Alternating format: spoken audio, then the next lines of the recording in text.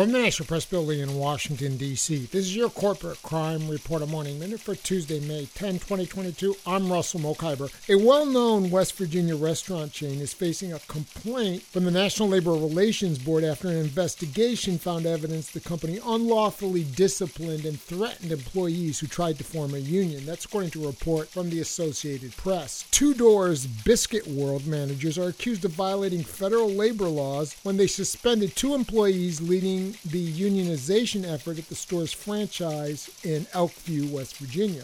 The complaint alleges that Elkview Tudor's managers repeatedly told employees involved in the union effort they could lose their jobs or see their pay docked if they formed a union. One supervisor is accused of saying anti-union employees could give the pro-union employees as much hell as they wanted. For the Corporate Crime Reporter, I'm Russell Mokhiber.